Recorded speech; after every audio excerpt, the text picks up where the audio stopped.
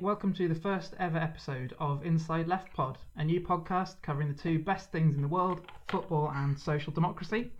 So joining us here in the Matchday Pod squad today, we've got Joe. Hello. We've got Liam. Hey. And David. Hey. Okay, so just to start things, I thought we'd go around and find out how the people in the pod today think their team will do this season. So let's go to Joe first. I genuinely think Leicester City, so that's my team, are the most difficult team to predict, given what happened 2 seasons ago. I'd like to think we should be looking at a top half finish this season. Really, last season was a bit of a. It was after the Lord Mayor's show. We had the Champions League. The pre-season before had been messed up by the amount of media we had to do. We flew over for this International Champions Cup, and we just didn't look ready when we got around to the season. This season we seem to be a bit quieter for sure, a bit more sensible. Signs we made seem solid. Ian Acho supposedly coming in. I think he could be one of the signs of the season. So I'd like to see top half, but I feel like it's impossible to predict Leicester City. Let's say 8th, I think. Let's go with 8th. 8th? Kind of best of the rest, I guess, which I think would be an excellent achievement. Do you not worry there's a bit of a risk that there could be a bit of a Mike Phelan effect with Craig Shakespeare? That you sort of got an initial kind of bounce from the players, and then after that it all kind of tails off? That's always the risk, isn't it, with an assistant manager taking over as head coach. But no, I have a lot of faith in Shakespeare. I was saying when Pearson went initially back a couple of summers ago that he should have got the job. He's highly rated. He was called up to be a coach for England in Sam Allardyce's short-lived tenure there. No, I think that's always a risk, but I think I have quite a lot of faith in Shakespeare, and he's been making the right noises so far in the transfer window, and no, I think it'll be all right. Okay, so we've got an optimistic Leicester fan here. Let's go to Liam and hear about Arsenal's season. I gotta say, I'm not overly optimistic at all. Really, looking at it right now, I'd say we're probably the 6th best team in the league. All the other top teams have significantly strengthened. Well, I mean, maybe not Chelsea, but they're starting from a really strong position anyway. But I just, I'm not convinced so far that we have enough to get back into the top 4 when United have signed Lukaku, and they'll probably spend another 100 million before the transfer window is over or whatever. I'm not trying to say that it's all about signings, but I think we do have big deficiencies in our squad right now, particularly in central midfield, and obviously if Sanchez does go, which I'm still, even though Wenger seems very adamant that he is not going to go, I think it's definitely possible that he will, because these are situations where it's happened before. We with Nasri and Van Persie and stuff like that. Wenger was always very adamant these players aren't going to go, and eventually he caved. So say PSG came in with 50 million, I think we'd seriously think about selling him. And to be honest, if that happened, I would also think, let's sell him. Just because I think he is getting on a bit. He's 28. Well, 28. He's not. But it's this is going to be his last big contract for any team. So I think it could be wise to sell him if it's an offer that's about that size. But yeah, so I'd say to give a position, 6th or 5th, and possibly another FA Cup in the bag, basically. But yeah. Okay, and would you consider that a successful season? Where do you stand on the whole Wenger in, Wenger out battle? I'm on the kind of he should go, but not in the kind of frothing at the mouth sense that you see on like kind of Arsenal fan TV, that kind of stuff. I like personally, I have a lot of admiration for him. I'd say I love him, to be honest, in many ways. And but I just think he's not updated himself as a manager. When you look at other managers like Conte, Pochettino, Jurgen Klopp, they're all just so much more tactically kind of flexible than he is. And even though he's changed to this three at the back formation, I just don't think he really truly believes in it. I think he just did it because it was the last throw of the dice, and it kind of worked. But I think if it runs into if we have a 3-game spell where we don't win, I think he could easily change it quite quickly back to the 4-2-3-1 or 4-3-3 or something like that. So I think he's just very conservative, which is kind of natural for someone his age. But I think it would have been perfect if he'd left after the FA Cup. It was my big hope that he would actually resign and say I'll end on a high. And that's my big fear with him. It's just that it will end all miserably, and I don't want that to happen because I have so much admiration for him, basically. Yeah, the three at the back thing you sort of mentioned is interesting, actually. It kind of that and the FA Cup final kind of made me think of this. There was an away game at Manchester City a few years ago where Arsenal went there and won 2-0 and bossed the game and sort of had Coughlin playing in that sort of in that role, and everybody kind of said, "Oh, this is a new thing for Wenger. He's kind of worked out how to play these games and things are going to change," and they just kind of didn't. And I sort of worried that the FA Cup final might be a false dawn in the same way, but. Yeah, I can see what you mean, and I think we were. Yeah, I think Wenger he can do those one-off games where he does plan like a tactical plan for it and stuff. And so I remember I think it was the same season as that Man City game. There was a match where we played against Liverpool at home, and we won 4-1, I think, or 4-0 or something like that. And we did this stunning high press, ridiculously high press, and it was so good. And I was just like, why are we doing this every week? It's just and it just confuses me sometimes because we can do it, but just not on a consistent basis. Not even just players performing badly on a consistent basis, but the tactical kind of plans just don't seem to be there a lot of the time, and it's quite frustrating. But I think if we got 5th and an FA Cup, I would be fine with it. I wouldn't call it a success, but I would be fine with it, basically. Okay, so we've got 8th place for Leicester, 5th for Arsenal, and let's find out about Chelsea. David? Yes, I admit to being a Chelsea fan here and now. Go with it. Chelsea going to finish 3rd. I feel I'm going to say, up front. I think the signings they've been perfectly reasonable. I think they've actually been pretty good. So I think we're starting on a pretty similar position to how we were starting the beginning of last season. But I do also think that we won the title based on, firstly the points from that ridiculous winning run, but then also the momentum from the winning run just carried us through to the end. And I think the kind of the morale boost it gave. And I just don't see that happening again this season. So I think we've still got a good enough team to be pretty comfortably in the top 4, I think. But not really competing. We'll probably competing for the title, but I think we'll be falling away towards the end, just as partially as a result of Conte's intensity, to be fair. So, presumably you think the 2 Manchester clubs are going to finish ahead of Chelsea this season? I like Liverpool. I think Liverpool might do it. Spurs, maybe? Spurs. Yeah, I think Spurs. If they weren't playing at Wembley, I would say Spurs are the favourite for the title. Well, you look at they're the only side that haven't strengthened their squad at all.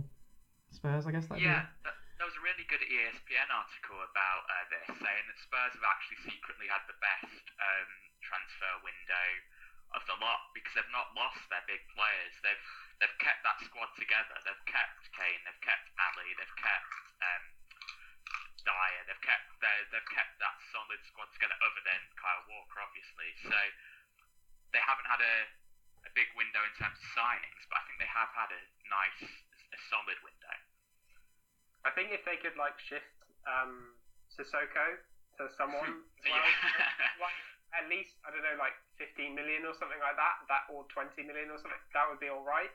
And I think the only place where they really I think need to strengthen is maybe a backup centre forward for Kane. Yeah. But then they've got Son, and I quite like him up front, but that's my personal preference. But yeah. Yeah, I mean, they've got a lot of goals in midfield, but you do think an injury to Kane would really affect their chances. So what about Chelsea in the Champions League then, David? Well, Conte's always been famously bad at cups, so it's a bit of a weird one. But I actually think that tactically, I think the kind of 3-4-3 has the potential to be quite different in European football. Against teams like Real Madrid, Barcelona and so on. So I think quarterfinals, possibly semi-finals on a good day. But I think finals or winning it, I think, are unlikely with Conte. And I wouldn't trade a brilliant cup manager for a brilliant league manager, because I think the league is quite important. I think, to be fair to Conte, I used to watch kind of a lot of Serie A when he was manager of Juventus and stuff like that. And I think the issue that he had with kind of the Champions League back when he was at Juventus was that simply the intensity at which he plays is the problem. So and he doesn't rotate either. That's the thing. So he would basically use the same 11 that he would use at the weekend, and the players would be basically shattered really. And I think he's got to learn to rotate, and that is one worry that I do have for Chelsea, is that you don't seem to have signed enough players, just in pure numbers terms, to actually, unless he's thinking about bringing in some of the kids, which I don't think is likely, then I just think your squad is low on numbers basically. Yeah, we do genuinely have a really small squad, especially in the crucial areas for playing a 3-4-3. I think get an injury to Conte to Fabregas or to Bakayoko, I think is already injured, then you begin to look at dipping down into the academy for some very, very untested players, which I would love to see some players brought through. And why sell Nathaniel Chalobah and Nathan Ake if that's going to be your problem? But they have done that, so I think there is a notable weakness in terms of just sheer depth.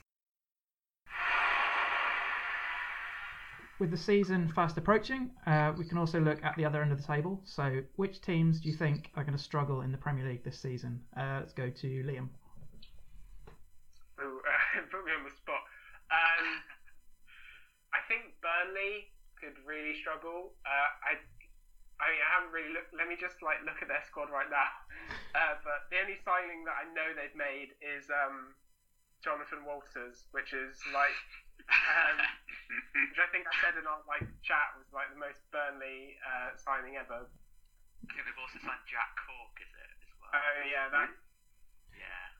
Yeah, I mean, for a team that sort of works as hard as Burnley do and things like this, you always feel their squads are a little bit shallow, and their form last season was so dependent on them doing well at home. If they lose that this season, they're going to be in trouble.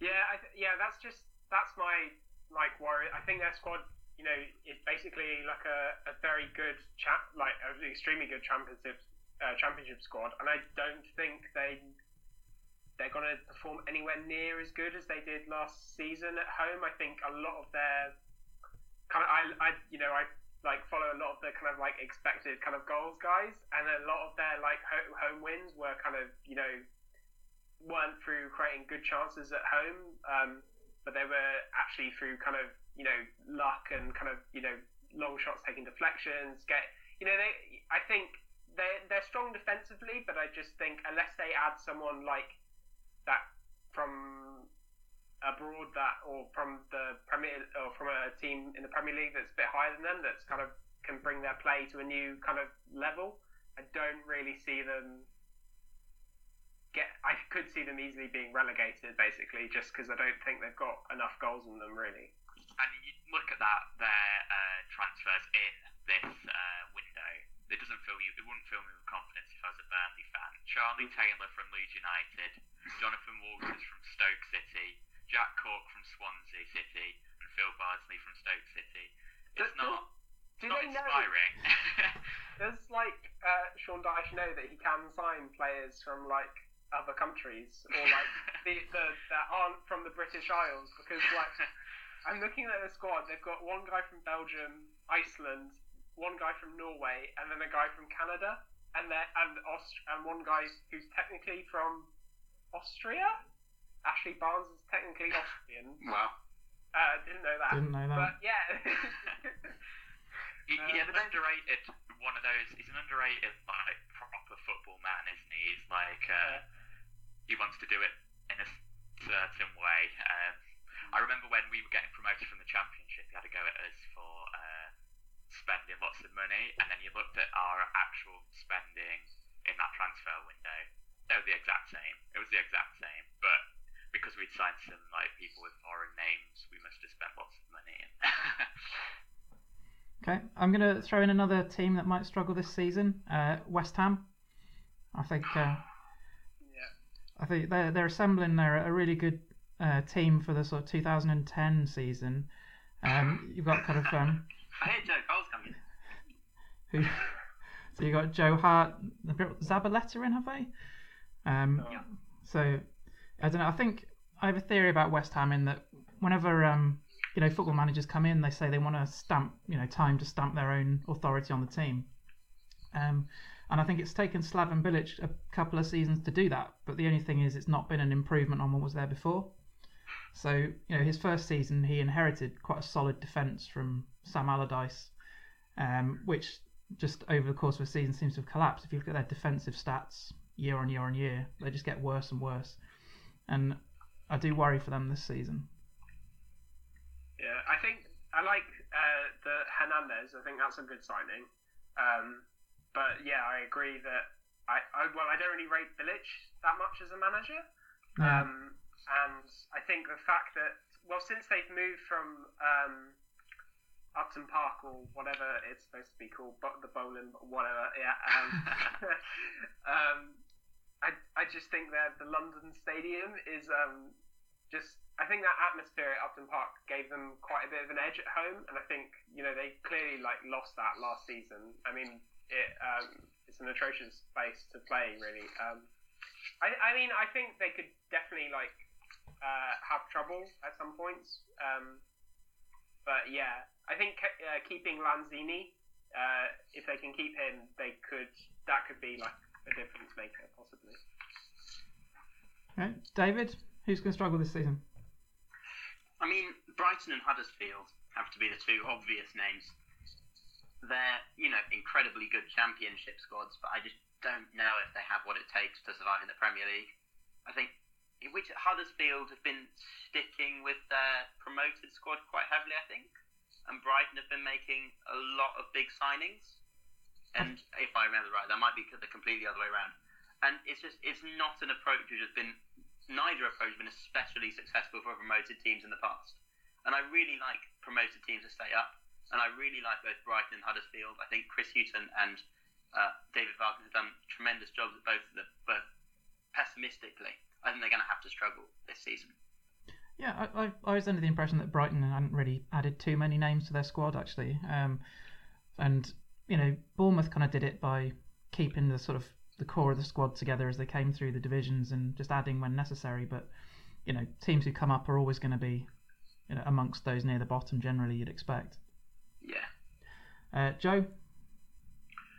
The only other one I'd throw in is probably Watford. I think they've Marco Silva's a quality manager, but the end of last season they looked atrocious at times. It was a disgrace, frankly. And then you look at what they've brought in. I don't think any of them are that inspiring. I think they could be coming to the end of their run in the Premier League now. Yeah, but I'd agree with Huddersfield.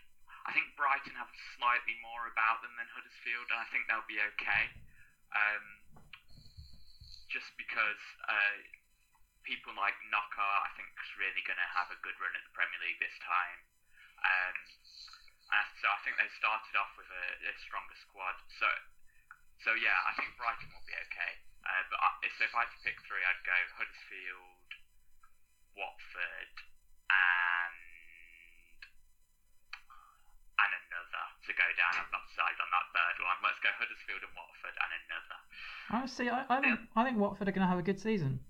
I rate Marco Silva as a manager. I think what he did at Hull it's amazing to get them anywhere near safety last season, and I could see them being. I absolutely rate Marco Silva. I just can't see it with that squad. I wonder about Watford. So they've been chopping and changing managers for a long time, and it's been going all right, but I don't know this season. I think it might. The other name I throw in. But nothing against Marco Silva, who I rate quality as a quality manager. But the other name I throw in is, given there's been a lot of teams who've gone from like upper mid-table and then really collapsed the next season. People like, Swansea's a good example, I think, or West Ham if these predictions come to pass. It's a bit of a left field one, but I think there is a chance at Stoke City. I don't think they'll be relegated, but I think they've got a chance of being in the relegation battle. Certainly early on in the season, I think Mark Hughes is really coming to the end of his ability to really do anything with that squad. They really didn't impress last season, and they've lost Jonathan Walters. What do you do once you've lost Jonathan Walters? Frankly, I mean, it is a weird thing about Stoke in that they always seem to start every season very badly as well, don't they? So they kind of write off the first 4 or 5 games of every season anyway. For a second, I thought you were going to put Southampton into the mix there, actually, as a team that could struggle. There's a lot of unknowns there. New manager, and they don't really seem to have signed that many people yet. I think we think that every season about Southampton. I don't know if this is the season their luck runs out. They've got most of the same squad as last year. I think Shane Long's gone to West Brom, has he? But yeah, we'll have to see. One year you kind of feel that they might get it wrong. I don't know.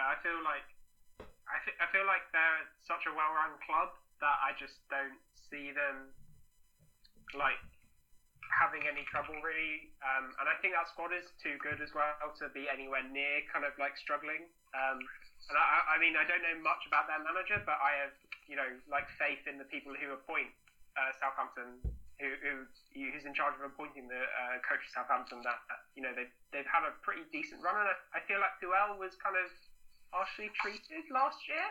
I felt they did pretty well. They got to a Carling Cup final, and they were kind of, apart from Everton, they were kind of the best of the rest. So I that's kind of what Southampton is really. So I don't know, but yeah, I think to be honest, Southampton will be fine really. If we move off football, we're going to let Joe talk a little bit about the Euros that have been going on. So away you go, Joe. Yeah, so it's been a fantastic tournament for the England women's team. So we beat France over the weekend. I think it was Sunday, but I'm not 100% on that. That was the first time we'd beaten France in 43 years, so it was a big result. Then we've got the semi-final on Thursday against the Netherlands. So it's been going really well. We're now favourites in the tournament, and we've been playing really well. We started off with a fantastic smashing of the Scottish team, 6-0. It was beautiful. Jodie Taylor, who got a hat-trick in that game, is on an absolute roll. She's the top scorer in the tournament by a long way. So yeah, the side's going really well. So if you want to see an England team actually win some football matches, then I would, in a major tournament, then I'd recommend checking out the semi-final, England-Netherlands, on Thursday the 3rd. So this week at 7:45. So it's been a really good tournament. I definitely recommend watching it on Thursday. There you go. There's a plug for the England women on Thursday.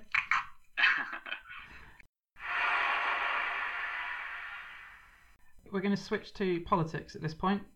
So I'm going to ask a really difficult question. Who can I send it to? Let's go to Liam first. What should Labour's policy on Brexit be? It should be that we should be trying to stay in the customs union and the single market, and that we should be trying to push for freedom of like staying within like a Norway style deal, basically. Because I think now is the time to do that. I think that the Brexit kind of realities are kind of economic realities are starting to kick in. And I think people are starting to feel it. And even though the polling hasn't changed massively, I listened to Polling Matters, a podcast done by Kieran Pedley, which is great. People should definitely check it out. And kind of they've been tracking the second referendum. Who would you want a second referendum? And I think since about December last year, it's quite rapidly increased from about kind of like 25%. These figures aren't like accurate, but it's around that number to around like 41% of the public now would be, welcome a second referendum, which I think, is not kind of like an insignificant change in such a kind of like, not, a massive, it's quite a short space of time. And I just think Brexit is, I think the party hasn't realised yet that Brexit it's bigger than 2 elections, basically. It's going to change this country for the next 20 to 30 years.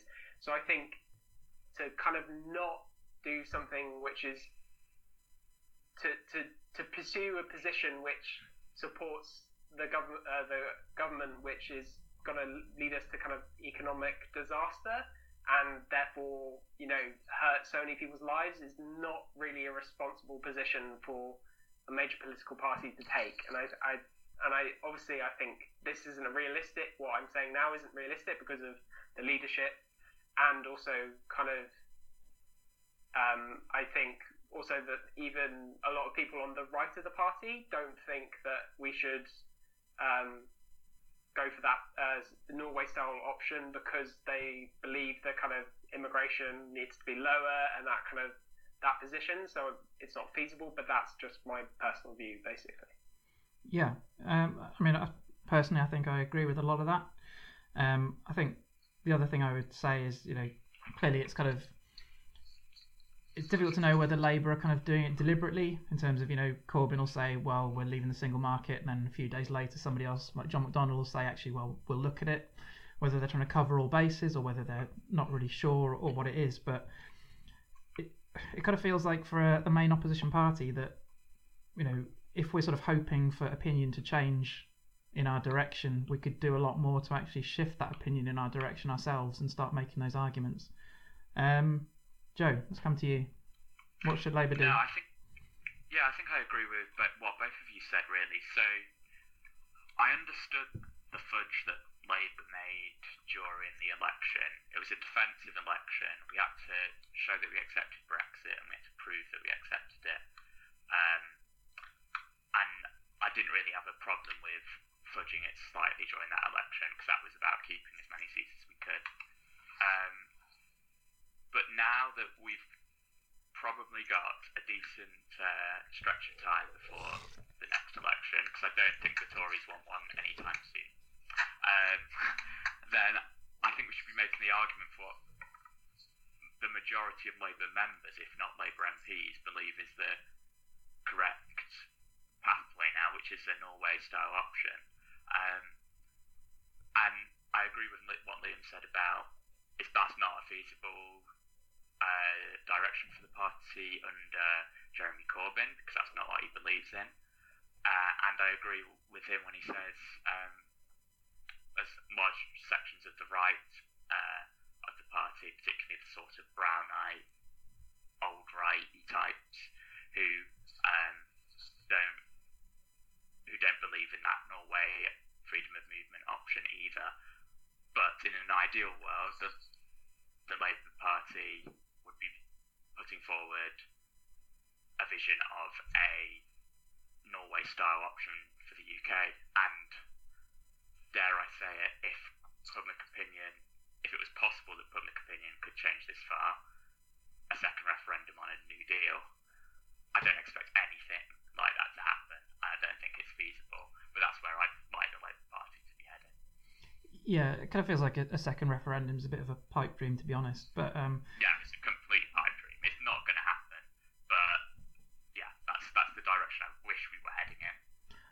I guess I sort of throw in that I think the old Labour right. Well, I sort of I get what you mean in terms of immigration. I think there are still strong trade union links there as well, and the trade unions are quite keen for us to stay in the single market for fairly obvious reasons. So it's maybe not as kind of cut and dried on the Labour right as we might think, I suppose. I think. Sorry, can I just? Yeah, go.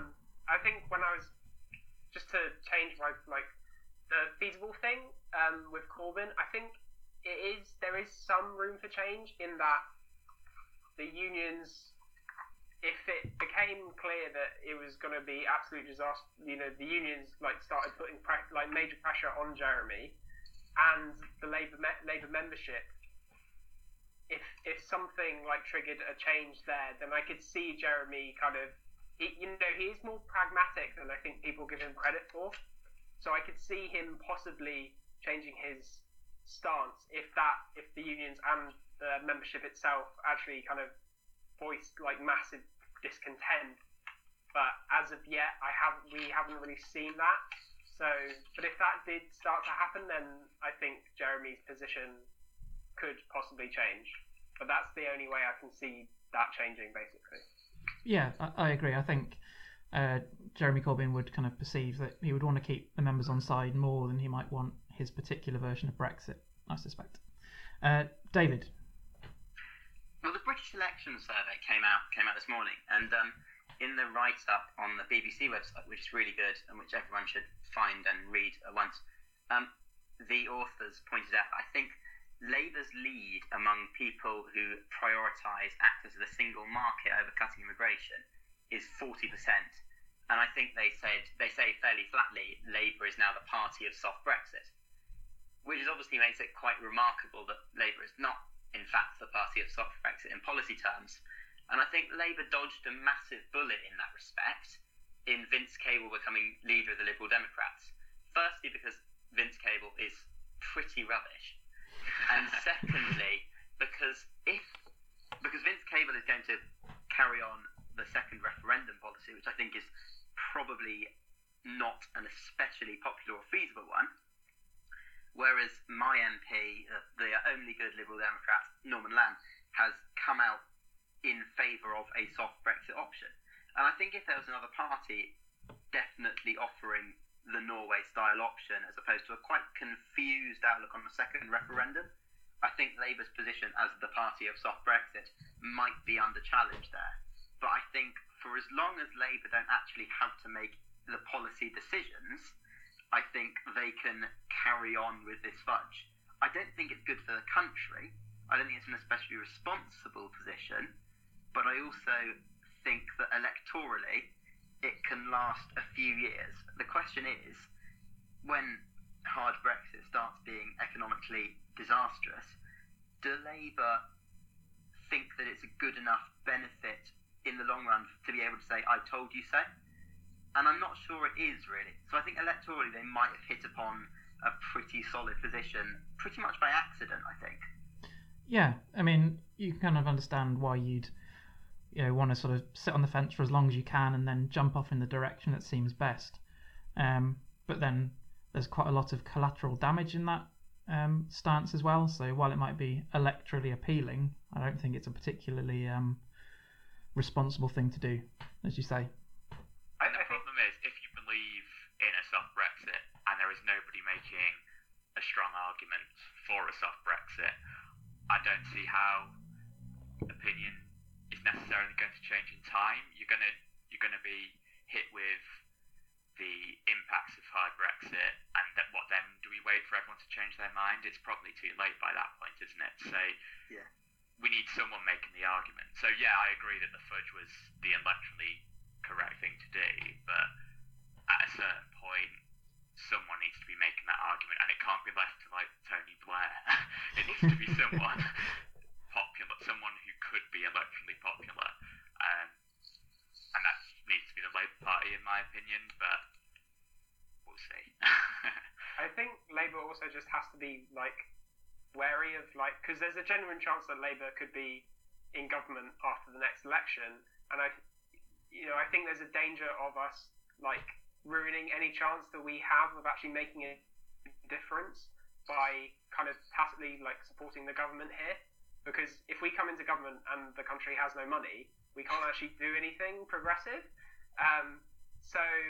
Or we're very limited in what we can do. We can basically kind of try and make sure that the poorest in the country are shielded from the economic hardships of what hard Brexit brings, but we can't actually significantly improve those people's lives. We can kind of just keep them, kind of at the same level, and that's not really what Labour wants to do. So that's just my big worry here, that we're kind of just slowly edging into a situation where we've been waiting to get into government for so long, and then when we are actually in government, we can't do anything. Yeah, so there's an article in The Guardian today by Matt Zarb-Cousin, everybody's favourite person on Twitter, who basically sort of argues that actually many sort of young Corbyn supporters don't really care about Brexit as much as they care about, free tuition and, getting rid of poverty and making sure hospitals are funded properly. And it all feels a bit kind of horse before the cart, that argument, really. If you sort of consider the potential implications of Brexit, all of those other things do depend on that as well. I absolutely agree with him, though, that he's right, that I don't think they care about that compared to those other things. I just think, as you say, the implications of Brexit that they're going to have on those things they do care about are huge, and Labour needs to be making that argument now and not be fudging for electoral reasons for an election that's not on the horizon yet. We need to be setting out our argument now. We need to be convincing people. I think that I haven't actually read the article, but I think while Zarb-Cousin is possibly right about kind of young, very politically engaged Corbyn supporters on Twitter, I think that, go back and look at the British electoral survey again.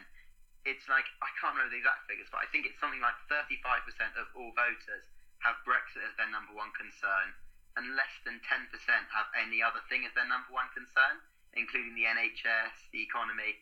So I think that the kind of argument, no one really cares about Brexit, I think that's kind of been debunked this morning.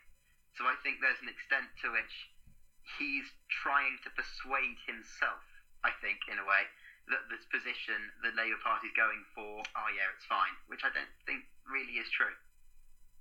Yeah, or at least sort of convince kind of ideological fellow travellers that this is the position to take at this point, perhaps. Thank you very much to everybody for listening. You've been listening to me, Joe, Liam and David on the first ever Inside Left Pod.